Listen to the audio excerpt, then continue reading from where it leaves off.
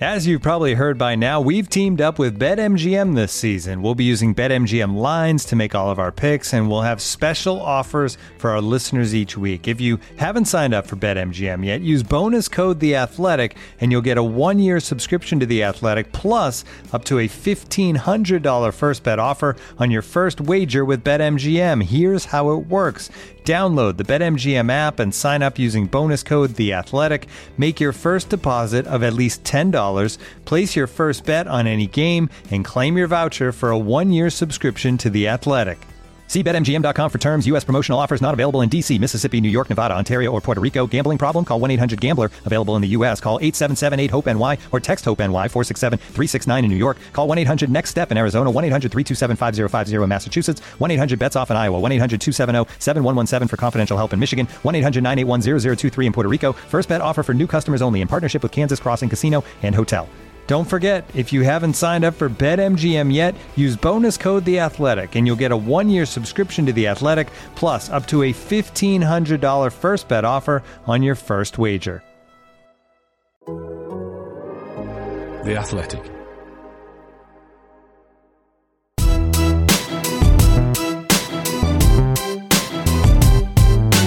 Straight out of Cobham, the Monday edition. Today, Blues 3 points clear at the top after nobbling niggly Newcastle in the northeast. Reece Rockets as wingbacks weigh in again. Chelsea FCW book their place at Wembley, and more. Available for free wherever you get your podcasts and ad-free on The Athletic. This is Straight Out of Cobham. Top of the morning, top of the league to you, dear listener. Here we go again then. Another stroll down Chelsea way. Is it just me, or are these intros getting worse? Don't answer that. I'm Matt, joined today by two of The Athletic's automatic first team picks. Simon Johnson. Good morning. Good morning to you. And Liam Toomey. Hi, Liam. Has anyone pointed out that you could rename St James's Park Reece James's Park? I haven't seen anyone make that joke since Saturday. Yeah, pin tweet from Chelsea. Here's the next line that I wrote for today's pod. Okay, let's start with Saturday's win at St Reece James's Park. I don't get it. To the door, back to Loftus-Cheek, good block, point blank range, drilled in, second attempt, second goal, Reece James bullets Chelsea into a 2-0 lead. A very tough game, we saw that in the first half, trying to break them down many times, and thankfully I scored 2 goals in the second half, and Georgie got a goal as well to seal the game, and keeping another clean sheet is obviously helps the team build confidence. Newcastle United, Chelsea 3 then. The Blues had to toil for an hour and a bit, but then Reece James took the baton, labelled goal-scoring wing-back from Ben Chilwell, and thumped in 2 lovely strikes before Jorginho added a late penalty. Simon, what a weekend for Chelsea. Not just this win, but results elsewhere means that all of a sudden they're 3 points clear at the top of the table. Yeah, it's a bit like an advert for a certain beer that, if they could do perfect weekends. Yeah, it was remarkable, really, because, you're obviously getting the score updates from elsewhere. And when Liverpool raced into a 2-goal lead, you sort of thought, well, that's that then. And fair play to Crystal Palace. I mean, they've turned into a totally different outfit since Chelsea played them on the opening day. I mean, fair play to Patrick Vieira. But it was still up to Chelsea to do their job, their side of things. And you were wary because Newcastle were awful. They usually are against Chelsea, to be honest. I've seen so many turgid games at St James's Park where they just play exactly the same way. I'm amazed that Graham Jones got away with it, really, given that Steve Bruce was hammered for playing that kind of negative style of football. And you just thought, well, what are you trying to achieve here? It's like trying to set a record for least amount of possession. But they did make Chelsea work hard. It was always going to be that challenge of breaking down this wall of 11 players. And they had to be patient, but they did it very well. And once again, Chelsea have won a game without some key players. It's, of course, Lukaku was out. Vernon was already out. We knew that. But then the way that Tuchel just dropped it in his press conference when everyone's fit, and then right at the end of the broadcast went, oh, actually, no, Kovacic is out for a few weeks because he's done his hamstring. I don't know how that passed him by. But anyway, without Kovacic, Mason Mount taken ill. Another impressive victory, and Chelsea looking very good. Patience, probably the key word here, Liam, wasn't it? Because Newcastle, as predicted, put everybody bar Callum Wilson and sometimes Sam Maximin behind the ball, and Chelsea had to break that down, and that takes a certain mentality in and of itself to stick to the task. Yeah, and it felt like at times Chelsea were at risk of frustrating themselves as much as Newcastle were frustrating them, because they did get a couple of chances, and Ziyech was a bit unlucky with a deflected shot that hit the post. There was another one he should have done a lot better with. He seemed to be at the heart of Chelsea's most dangerous moments.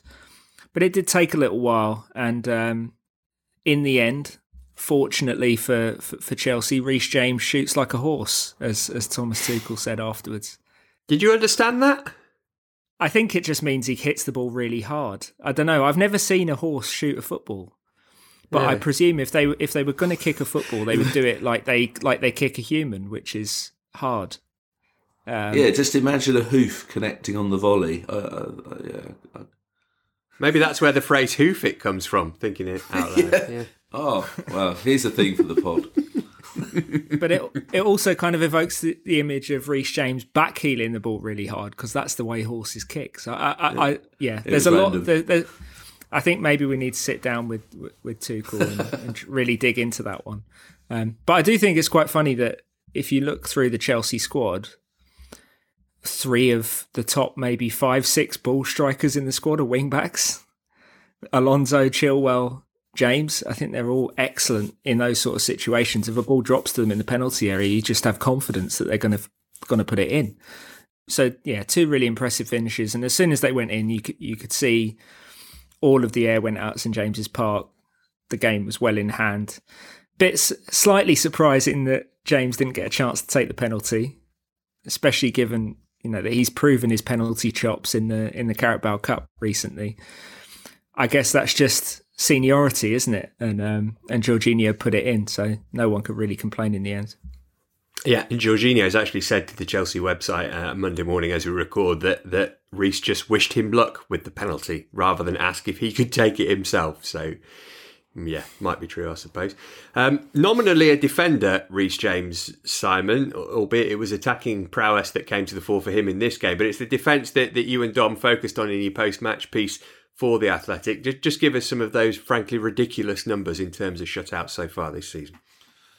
Well, it's ridiculous in that this is the best start defensively in terms of goals conceded since Mourinho's 2004-5 side, who currently have the record that you just think can't be beaten, the 15 goals against in one season. But we've asked the question, or posed the question, can this team actually do it? And if you actually think it's 3 goals in 10, they're on course to beat it. I mean, it's a long, long way to go. And I spoke to Graham Masseau for his insight on it, and some of his reading of it was very, very good. Obviously, he was in awe of. He played against the 04-05 side. He left Chelsea by that stage. He was now a Southampton player. Southampton did quite well actually that season. They scored against Chelsea in both games. Still lost, but yeah, they scored 2 of the 15. And he just said, look, that Chelsea side, there was always someone else to get past. You beat one man, there's another guy. And he sees very similar things in this Chelsea group, that it's like, you've got these holding midfielders, you've got these sitting centre-backs. You might be able to target them out wide, but you've got the wing-backs. Then if you even get past them, there's Edouard Mendy in between the posts. And this is the foundation that a lot of title wins are built on. I actually sort of did a table of the teams with the 6 best records in the Premier League, and 4 of those sides went on to win the league. One of the sides that didn't was Liverpool, and they had been beaten by Manchester City by a point. So it just shows that defence is massive. And yeah, of course, Chelsea were expected to keep a clean sheet against Newcastle and Norwich, but it's the way they're defending as a group. You just don't see that changing. And as Lasseau says, it puts that fear, that thought in your opposition player's head that when you do actually get a chance, you snatch at it. Because you're thinking, oh, wow, I've got a chance. I can't believe it. And then he's like, oh no, I've shanked it into row Z or whatever. So it's well worth a read, I think, because this Chelsea defence deserves all the credit it's getting at the moment. The only note of caution I would add comes from the little XG klaxon. That's oh my word! The comments on the piece that they've been talking about XG a lot. Yes, go ahead, Liam. You make the point better than I will. I'm just looking at FB Ref at the moment, and Chelsea's XG against, expected goals against, is 10.5. So they've massively overperformed that in just conceding 3 goals so far. Doesn't mean they can't break Mourinho's record or that they won't. It does mean that there could be, or it wouldn't be a surprise if there was a little bit of regression in that defensive record. But the good news is Chelsea have an XG at the other end of the pitch of 17.2 and they've scored 26 goals. So the goals they're scoring is looking a bit healthier as well. As long as they've got that margin, even if the defence falls off slightly and there are slightly fewer clean sheets, they should still top out as an elite team with a real chance to win the title this season. Certainly looking that way. I've had to reply to some of the XG aficionados who are moaning about the fact we didn't include it in the piece. You mean Liam's burner accounts? Yeah, Liam was off on one. I couldn't stop him. I've got literally nothing else to do at the moment. It's just the fact it came under 3 or 4 different pseudonyms. I was like, crikey, he's on a roll. But I was sort of saying that I think XG is a valuable stat, but it's kind of not taking into account, well, you know, if a goalkeeper makes a brilliant save, that's still a brilliant save. It shouldn't be sort of taken away. But also I think a lot of that stat is to do with 3 games in particular, Brentford, Man City and Aston Villa, where Chelsea were particularly open or carved apart, and Mendy had to be at his very best. I think Chelsea have sort of got better, a bit more solid since then. Look, it's still a ridiculously tough record to break, but I think the most important thing is that Chelsea have got this momentum. You only have to look at the 16 goals in 29 Premier League games that Chelsea have conceded since Tuchel took over, and 5 of those were scored by West Brom in that freak game in April. So it's not like this is some kind of lucky streak or just a phase they're going through. They've been doing this, performing like this for over 9 months now, and it's very, very encouraging. Mendy also seems to be taking personally the very notion that you might expect him to concede a goal. So as long as he maintains this kind of form... Do you think he looks at the table? Who knows? He's on FB Rifle all the time. Yeah. The other key takeaway that I had from this game, there were 52,000 supporters there, 2,000 and change from Chelsea, and they were far the noisier of the two. And after my plea on Twitter the other week for Thomas Tuchel to get a song, he finally has one. I asked him about this when I spoke to him post-match. Here's what he had to say. Oh, I didn't hear that. I'm sorry for that. So I didn't hear it. If it's like this, yeah, it's great. No, I was impressed. We had so many supporters here. It's anyway a pretty impressive stadium. To calm the crowd down like we did today is also an achievement, and it was by quality and concentration. Well done again to the team and to the players. And I'm happy in front of the spectator. Our spectators scoring 3 goals in an away game. It's top. That's nice, isn't it, Simon? It's about time that he was recognised melodically by the Chelsea support. I was never in doubt, but it just shows just how influential you are, Matt. Perhaps, what else can you get started? Is there another song? Perhaps one for us, you know. What would the tune be? Liam Toomey's Blue White Army, you know. Or... Okay, yeah. Or maybe to the tune of Straight Outta Compton, but that might be a little bit more difficult. Work in progress, we'll call that, TBC. I don't know. I feel like inviting match-going Chelsea fans to sing about us could go either way. So, I know exactly. Yeah, I think we know which way it will go, Liam, don't we? But you know, one can always dream. Chelsea's next league game is against Burnley at Stamford Bridge this Saturday. Before that, though, there's a trip to Sweden to deal with. We'll look ahead to match day 4 in the Champions League next.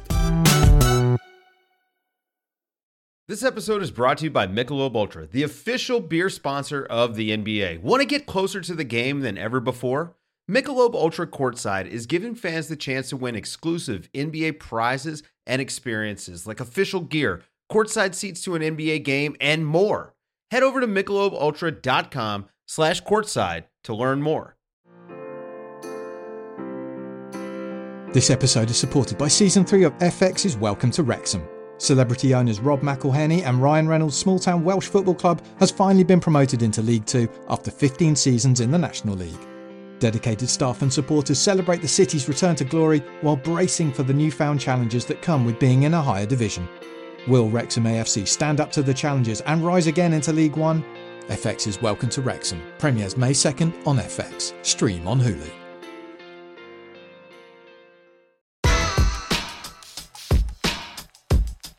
Chelsea head to Scandinavia on Tuesday to take on Malmo in the fourth Group H game for the Blues. Chelsea trail the leaders Juventus by 3 points going into this one. Juve at home to Zenit also on Tuesday. Liam, can you make a case for anything other than a routine win here? Malmo lost all three so far, scored 0, conceded 11, looked poor at Stamford Bridge last week, or the week before. They looked seriously pants at Stamford Bridge. That's the technical term, Simon. I don't see how if Chelsea don't win this game, something has gone horribly, horribly wrong. The aim should be to win it comfortably, really boost the goal difference, and they're going to need Juve to make a mistake somewhere, aren't they? Whether that's when Juve come to London, or in one of those, or against Zenit, they're going to need some sort of slip up if they want to top the group. But if they beat Malmo again comfortably, they put themselves in a very strong position to qualify, if nothing else. I guess Malmo, Simon, will be thinking if they can get a point and then beat Zenit, that will probably get them third and into the Europa League. But realistically, probably not going to happen. Would you expect many changes to the Chelsea team from Saturday? I'm looking at the likes of Azpilicueta, Loftus-Cheek and Barkley maybe to come in. Yeah, I think he'll rotate a little bit, but I don't think it'll be like a totally weakened 11 or such, because Tuchel will want to get this qualification wrapped up as soon as possible.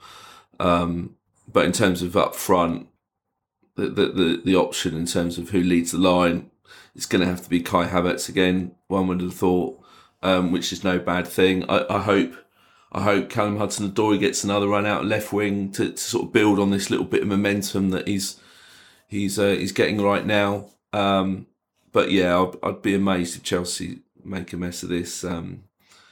It's a lovely place, Malmo. Lovely little place to play football. Of course, Chelsea went there a couple of years ago in the Europa League.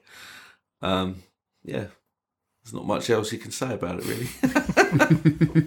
Those of us who are covering the game are grateful that it's the early kickoff. That's the only true. Other point of note, really, I think. We will, of course, reflect on that game in our Thursday pod. Next today, Wembley. They're the famous Chelsea FCW, and they're off to Wembley. Fleming. Bethany England in the middle. And she sends Chelsea to Wembley. Another goal for England on this ground, one of her favourites. And the Blues are in the final for sure now. In the final minute of the game, Bethany England heads in. City 0, Chelsea 3. Ruthless from the Blues. On Sunday, Chelsea's women's team booked their place in last season's FA Cup final. Confused? It's a pandemic thing.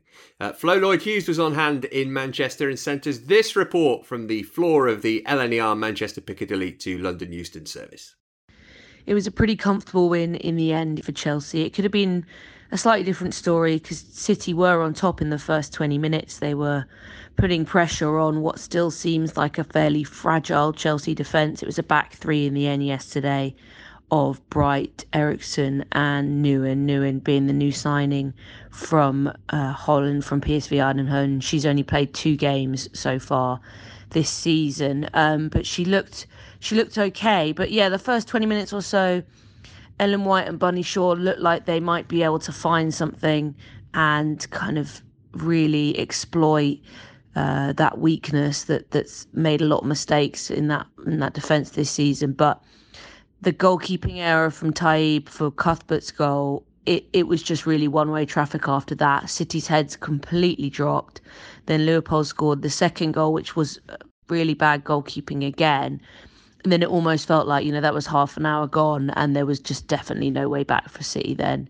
And Beth England adding the third in the second half. So, yeah, it was really comfortable to us. It just felt like Chelsea really didn't need to get out of second gear. It was only those real first 20 minutes where you thought, oh, okay, maybe they're going to be put under pressure and it's going to be difficult. But Jess Carter, who was playing as a right wing back, did really well to really kind of stamp out any threat from Lauren Hemp, which was City's sort of main attacking outlet. They were going through Lauren Hemp down the left-hand side, going direct through her, which she does really well, or trying to sort of play balls over the top to White and Shaw for them to bring down.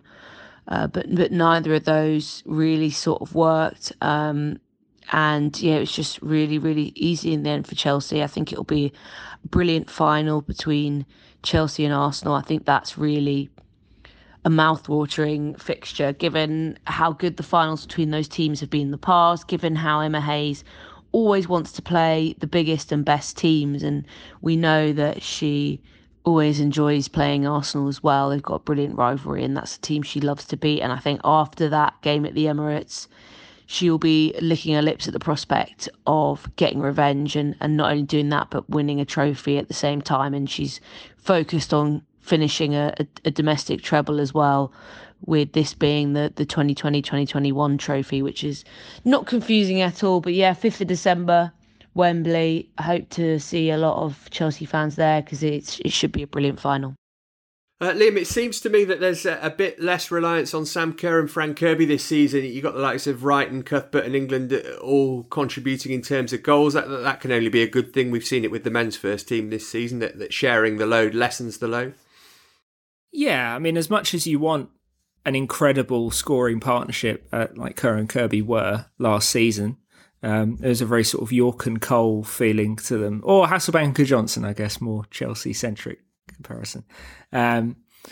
It's always good to have that variety of scoring options, and it's no surprise that Chelsea would have that, because you look at the incredible talent that Emma Hayes has to call upon. I mean, Beth England had the season of her life the year before Sam Kerr really established herself in the team, and you could forgive England or Cuthbert or Wrighton for feeling a little bit disillusioned at times, because they've maybe not had the minutes that their talent would otherwise command at other clubs and less stacked squads. But I think that's been part of the achievement of Emma Hayes as well, is to keep all of these top players feeling involved, feeling valued, and feeling ready to contribute at their very best level when they come in. And that should mean that, over a long season, across multiple competitions, even aside from rotation, you might get an injury to Kirby or Kerr. We've seen Kirby miss time, in the last couple of years through no fault of her own.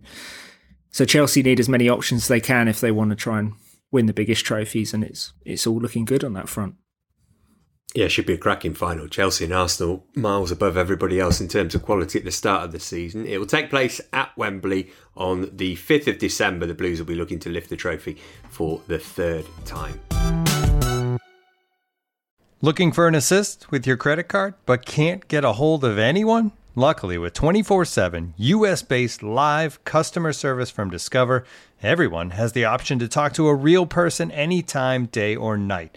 Yep, you heard that right. You can talk to a real human in customer service at any time. Sounds like a real game changer if you ask us. Make the right call and get the service you deserve with Discover. Limitations apply. See terms at discover.com/creditcard. Looking for the best place to buy tickets for any of your favorite teams or sporting events? We've got the spot. Our partner, StubHub, has been the leading ticket marketplace in the world for over 20 years, providing a 100% guarantee with every order. From a worldwide selection of live events, the widest choice of tickets, and industry-leading partnerships, StubHub has what you need to purchase with confidence. StubHub, an official partner of The Athletic.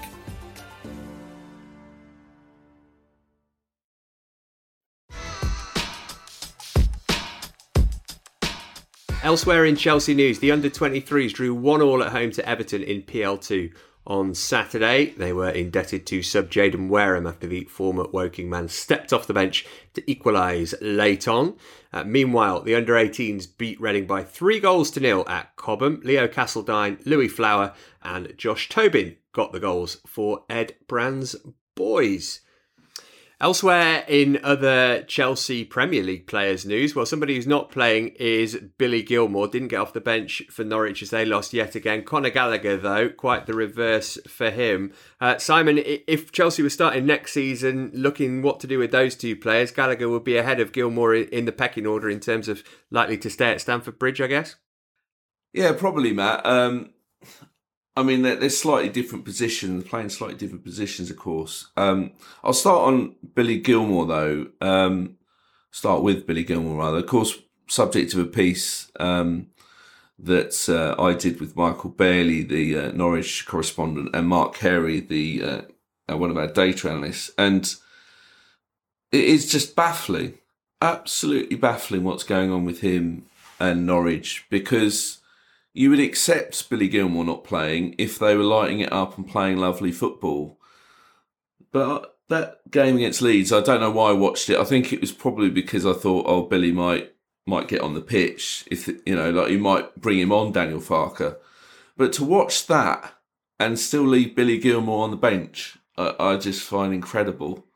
And it, whilst I did say in the piece, I reflected that Chelsea at this point aren't concerned, and that yes, there's a release clause where they can bring him back, a recall clause rather, in January, that they weren't thinking about it yet. I think it will start to surely be on their minds. We're in November now.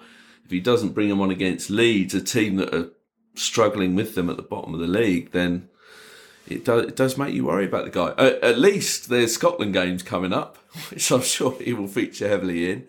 But yeah, I'm sure there are now sort of concerns, despite what I wrote only a few weeks ago, that this is a situation where Norwich aren't getting the best out of him, and they already look resigned to being a championship side. To be honest with you, they look like they've given up already.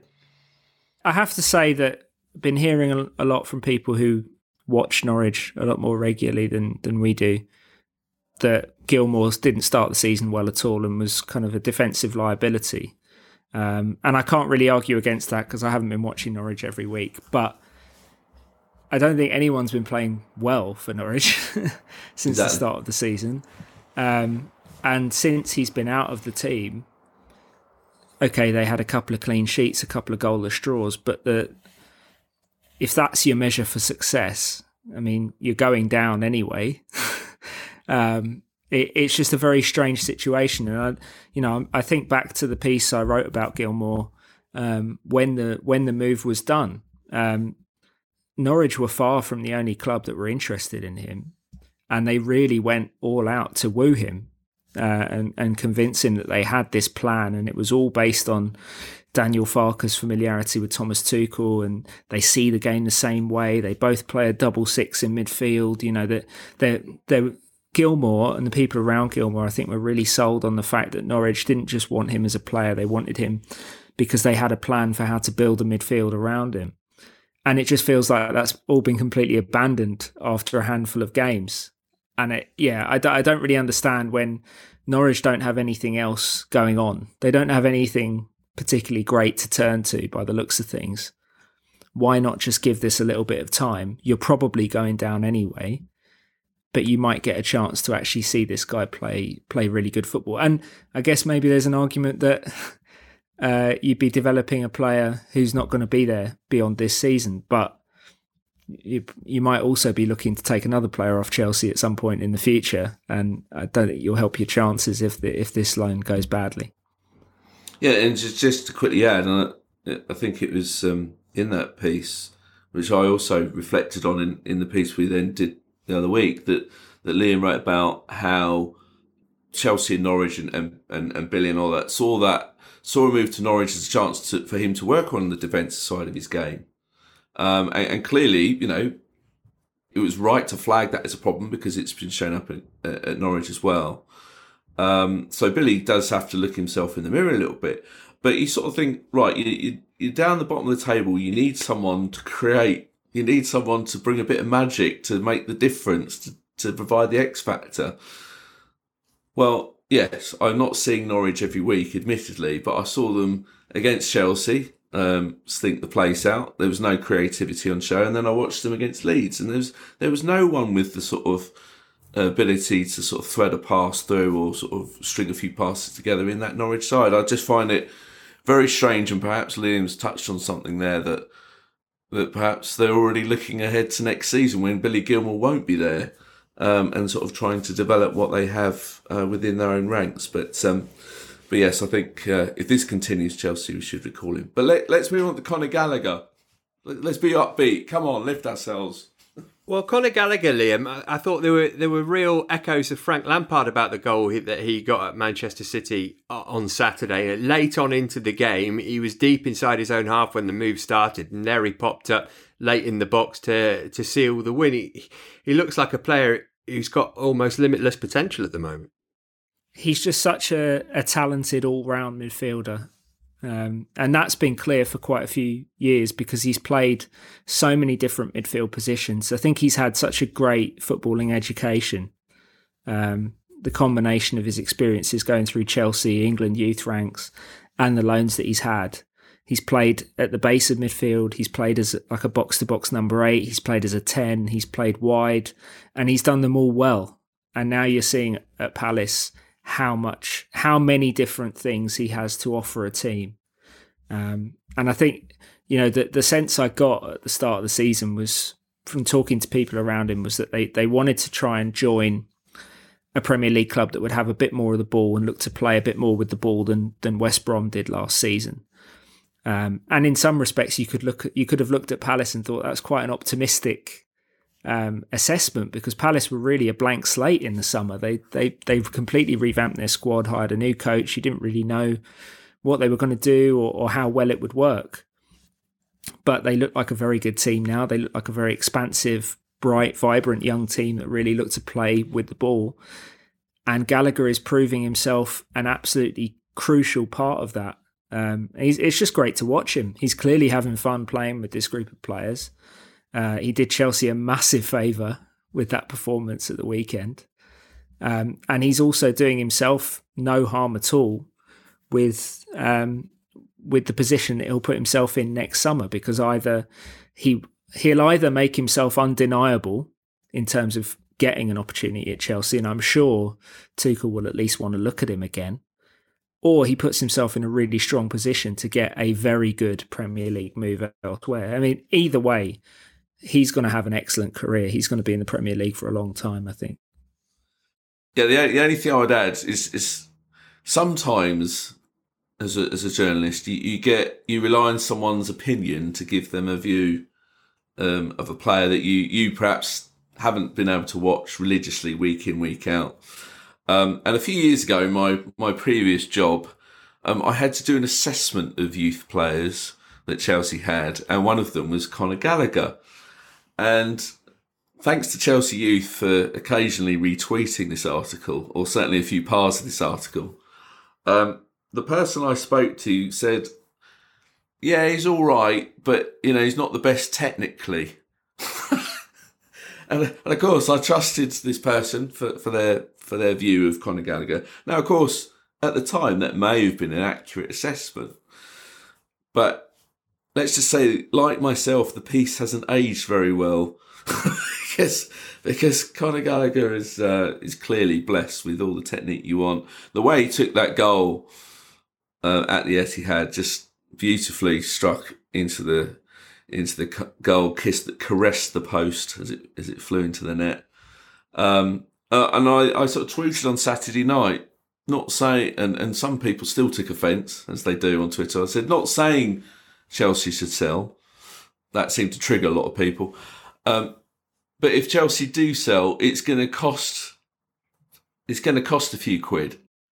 He's going to be quite a expensive purchase for someone if they try and sell him. I'm sure Crystal Palace would already love to sign him on a permanent basis, but they managed to get Mark Guehi out of Chelsea. But I think Conor Gallagher's going to cost more than that deal was. I think Palace wanted to sign him permanently last summer, but he was only on offer for a loan. So, yeah, all those conversations will be happening next year, I'm sure. But they'll all be on Gallagher's terms, won't they, if he keeps playing like this? Yeah, time will tell with Gallagher and with Gilmour. That's just about it for this week. Simon, you'll be on duty for The Athletic for the Malmo game. I'm guessing there'll be a Q&A involved in that. Oh yes, and I'm sure the readers are delighted that I'm back on Q&A duty because I'm so reliable. I think last week I was so busy chatting to people that I didn't log on to about 20 minutes before kickoff. So apologies for that if you're finding my lack of responses early on a bit frustrating. So I'll try and be there, sort of good hour before kickoff to chat about it. And of course I'll be writing a piece on the game. Hopefully it's as straightforward as we discussed earlier on. If it's not, I'll be very annoyed, as I'm sure a lot of you listeners will be as well. Athletic.com/ChelseaPod is the place to go to sign up. Liam, you're a new father. Is that messing with your football watching schedule, or is baby allowing you to catch every game pretty much in full? If so, let me just tell you that won't last. Yeah, it hasn't been too bad so far. I mean, my wife is also off work, so that I've got someone to look after the baby during match times. We've also got a changing station within easy access of the TV, which is absolutely crucial, I would have to say. So yeah, I haven't missed too much so far, apart from the games that haven't been televised, which would have been a problem anyway. Has she passed judgment on any action or any performances by an individual yet during a game? I mean, not through the medium of words. She sometimes I'm talking about nappies here. Yeah, she sometimes voted with other parts of her body. But Chelsea haven't given her too much cause to be disgusted just yet. No, there was a ripe and accurate assessment of Norwich's performance around about 3:30 last Saturday, but that was about it. Let's get out of here. I can see the face that producer Lucy is making, and it only goes downhill when we start on this particular thread. Surely it's time for one of my gags, Lucy. That's all we got time for today. Do join us on Thursday when Sam Parkin will be making his return alongside Dominic Fifield. Until then, from Liam, from Simon, from Lucy, and from me, many thanks for listening. We'll catch up with you again later this week.